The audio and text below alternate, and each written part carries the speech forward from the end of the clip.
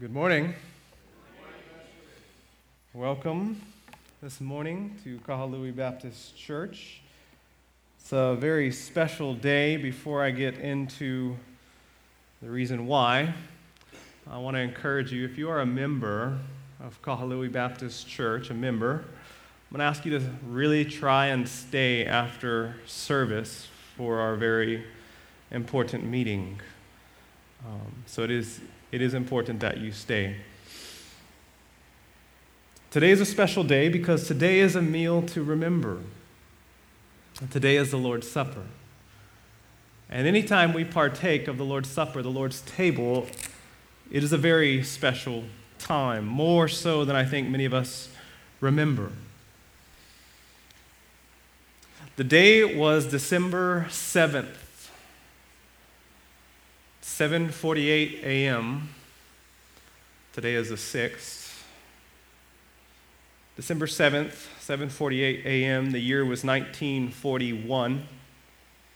And the Empire of Japan conducted a surprise military attack on Pearl Harbor on the island of Oahu.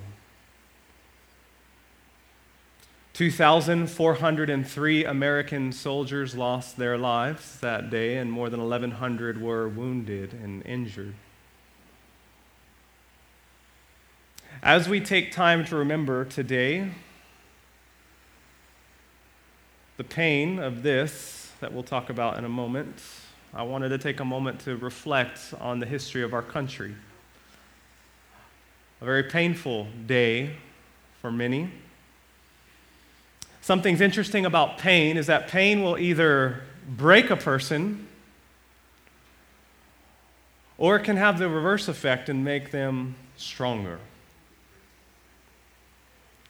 As Pearl Harbor proved in the history of our country to unite its people and actually made us stronger as we were united, God likewise has a common practice of using painful circumstances to make his people stronger. And today we remember how the most evil and painful day ever recorded in history, the crucifixion of the Son of God, gave way to the most extraordinary rescue and working of God the world has ever seen. And we carry on that working of God as we partake of the Lord's Supper today. So let me give you some context. Some of you, as we read Genesis chapter 3, probably were thinking that you were in the movie Groundhog Day or something like that, because you're expecting us to be a lot further along in Genesis. But we're going to take a break from the normal track of Genesis this afternoon, and we're going to see how God's redemptive plan, which started to unfold in the first book, we're going to see some of those themes, how they trace together and actually feed into this celebratory meal. It's all related. And so let's pray and ask God's grace in this time. Father, I ask that you would grant our souls this morning a vivid remembrance of all your mighty workings on our behalf, so that if any in here have a dull or a hardened heart, that you would stir us to wonder. And Father, we praise you for your redeeming work and for crowning us with steadfast love and mercy.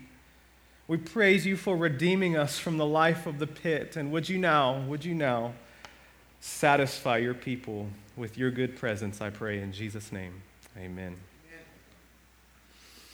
I have 3 points. It will be the serpent, the separation, and the Lord's Supper. So if you're taking notes, I always encourage you to do so. The serpent, the separation, and the Lord's Supper. In many cultures, and more so in times past, but still today, it's often considered rude if you begin to eat before everybody arrives. And in some ways, in Genesis chapter 3, as Keone read, this is exactly what happened.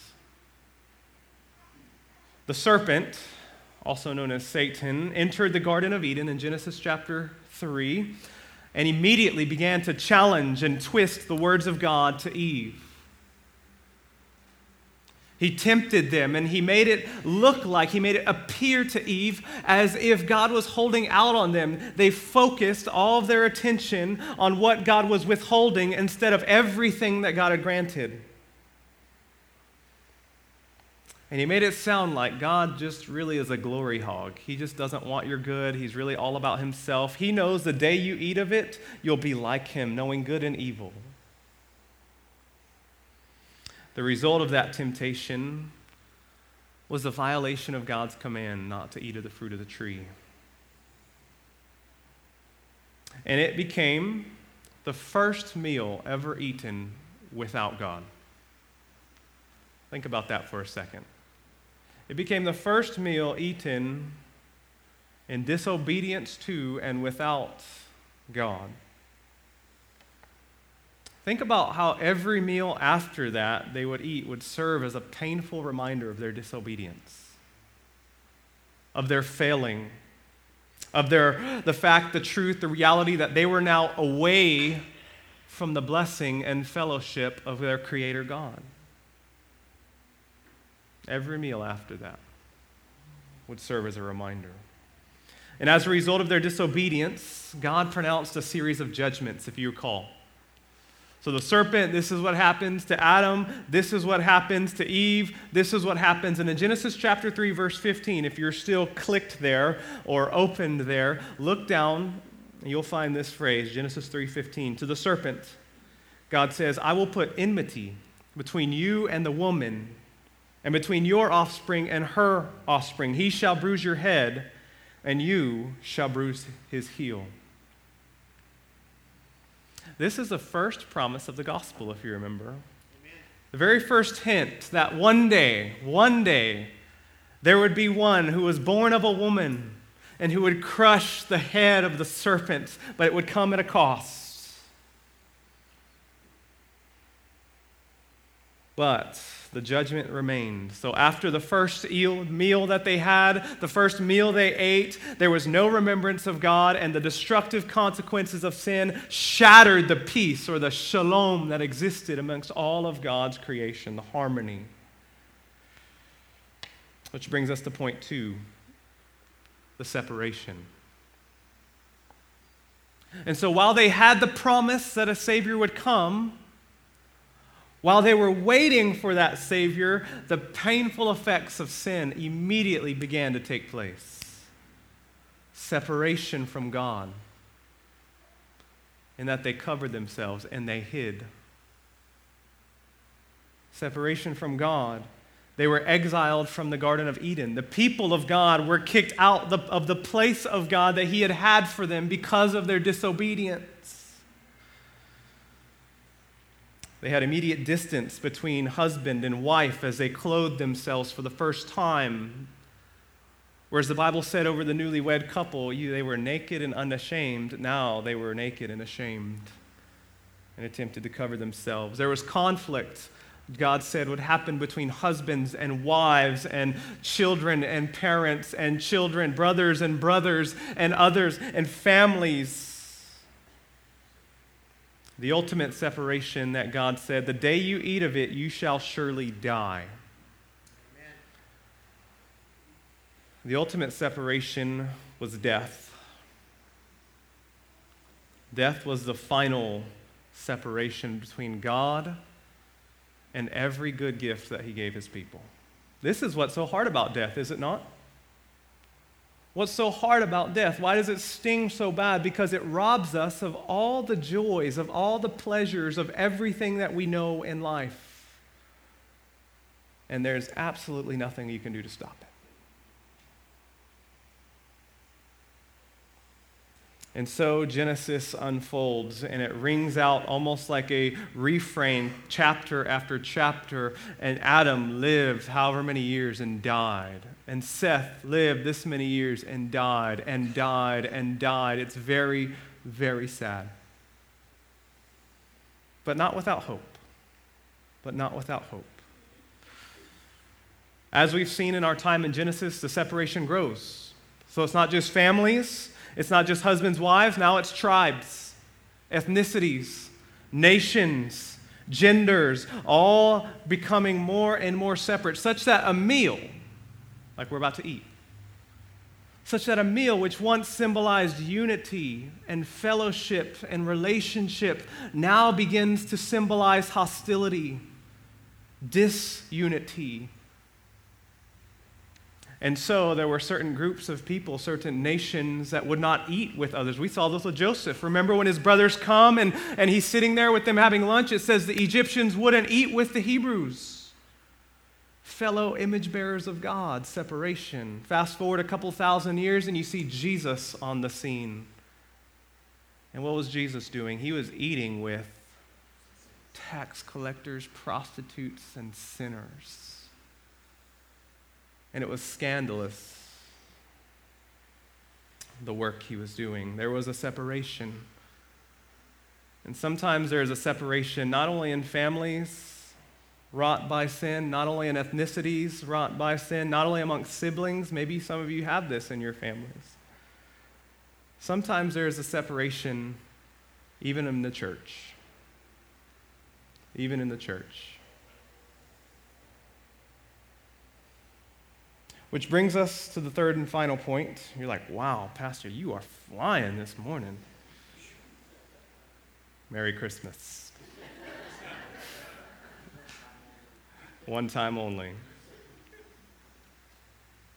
What's the answer to all of this? This separation, this hostility, brokenness entered into the world. Number 3, the Lord's Supper. The Lord's Supper. Now, before you get concerned, I'm not going Catholic on us over here, all right? Stick with me. How is this state of separation to be remedied? The answer is found in none other than the good news of Jesus Christ. The message of the gospel that will be signified and displayed in the Lord's Supper. See, when Christ came, he blasted the barriers that were erected by sin. He just broke through them all.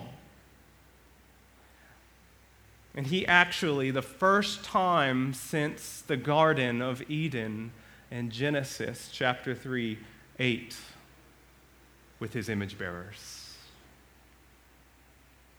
And so the night before Jesus dies, one of the last things he does with his disciples is he has a meal with them. He has a meal. He eats with them. This meal would be different from all the others that they had shared with him before, because this meal, this special meal, was to be an explanation, see? An explanation of the new work that God was about to do. That he was about to inaugurate. This was a foretaste, just a glimpse of the redemption of God and his bringing to fulfillment the promises of Genesis chapter 3. The head of the serpent was about to be crushed, and God would make a way for fallen men and women again to be in fellowship with him. Amen. Praise God. O come, Emmanuel. And ransom captured Israel. And so, in this brief, super brief survey of the scriptures, one of the things we see is that the Bible opens with a meal eaten by God's people without God, and it ruined everything. The Bible also closes with a meal eaten with God and his people, and they rejoice forevermore. Very interesting, isn't it? Genesis and Revelation, 2 bookends. It's one story all about Jesus. What is this meal I'm referring to? The book of Revelation, chapter 19, the marriage supper of the Lamb. And God was in the midst of his people forevermore. But that brings us to the now. We're not in Genesis chapter 3, and we're not quite in Revelation 19. We're here. This meal, so while I'm talking a lot about this meal, please know this meal does nothing for you. It will not even satisfy your bellies. It's not that much food, all right? This meal does nothing for you in and of itself. In and of itself. Time does not permit me to explain right now how different we have an understanding of the Catholic doctrine of the Eucharist. Suffice it to say, they would say that partaking of it actually has an effect whether you believe and follow Christ or not. We would say absolutely not.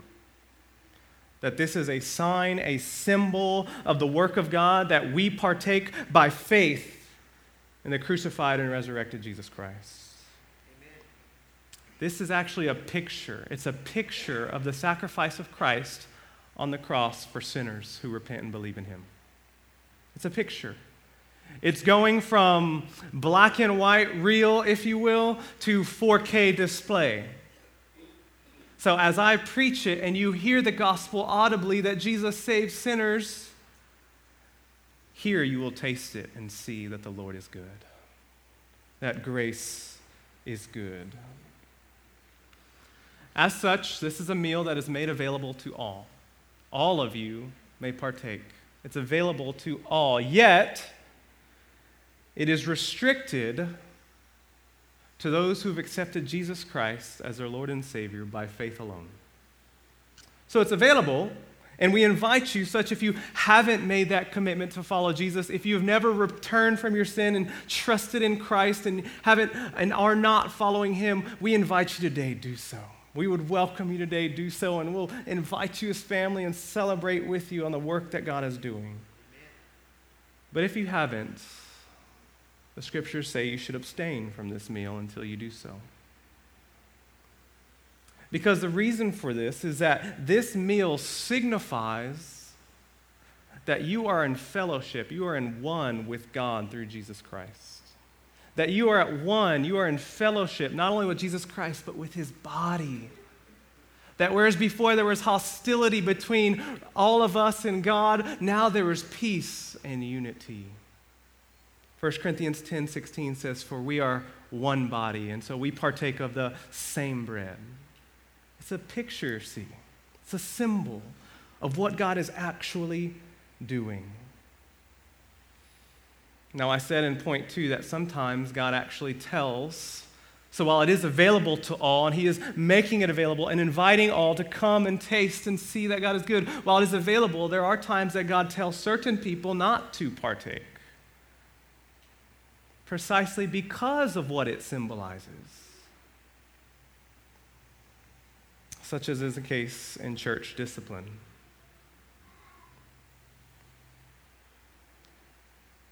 Let me give you 4 examples. One of the reasons that I love being a Baptist is because Baptists historically are known for following God's word alone, sola scriptura. Amen. We're not the only ones known for that, but historically we are known for following God's word, not traditions, not opinions, and not feelings, but God's word. So let me give you 4 examples from the scriptures, from God's word, of times that he actually tells us not to fellowship or eat at the table with certain people. You can turn to these if you want. I'll cover them briefly. 1 Corinthians 5:11. 1 Corinthians chapter 5, verse 11. Please note, all of these are written to Christians in churches.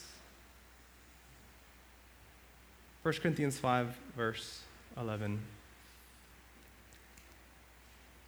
He says, "But now I am writing to you not to associate with anyone who bears the name of brother." That means who calls himself a Christian. Not to associate with anyone who bears the name of brother if he is guilty of sexual immorality or greed, or is an idolater, reviler, drunkard, or swindler, not even to eat with such a one. In verse 13, he goes on to say, "Purge the evil person from among you." I'll comment at the end. Just hear the word of God. Titus chapter 3. Titus chapter 3, verses 10 and 11. Paul writes to young Timothy at his church, "As for a person who stirs up division, after warning him once and then twice, have nothing more to do with him." knowing that such a person is warped and sinful. He is self-condemned. Again, Paul writing to a church regarding a professing Christian. If they stir up division, after warning him once and twice, have nothing more to do with him. Romans chapter 16, verse 17 and 18. Paul says at the end of the great book of Romans, I appeal to you, brothers, to watch out for those who cause divisions and create obstacles contrary to the doctrine that you have been taught. Avoid them, for such persons do not serve our Lord Christ, but their own appetites. And by smooth talk and flattery, they deceive the hearts of the naive. Last verse, 2 Thessalonians 3:14.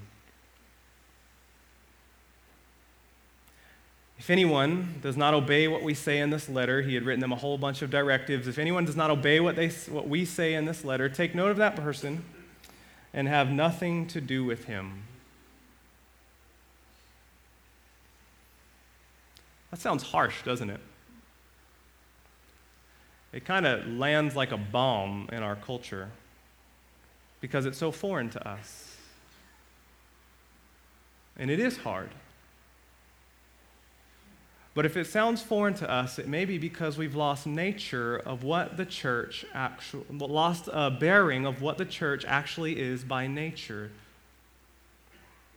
See, the church, while it is imperfect, the people of God, and while we are under grace, nevertheless, God actually tasks us with representing his very character and nature to the world. We are ambassadors of Christ. That means that this area in here is by nature an embassy.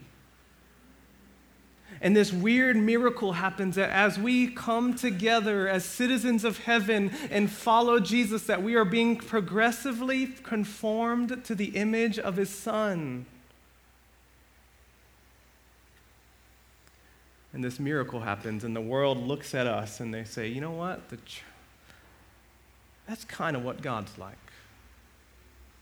That's kind of what God is like. This is huge.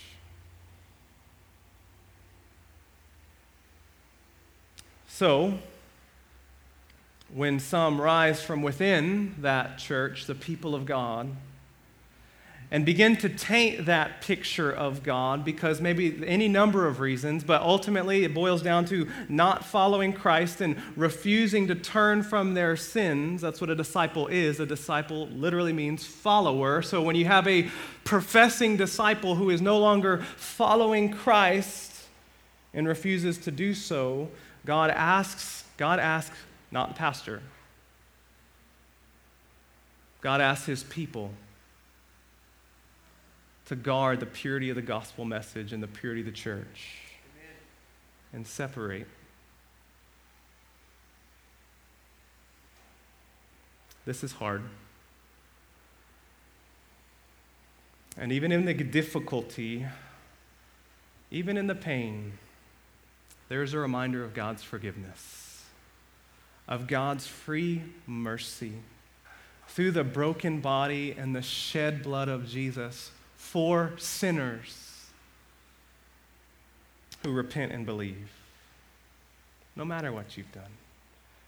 If you repent, if you're like, man, I'm feeling like, man, I was maybe one of the ones in the passages that Pastor Andy read, please know this.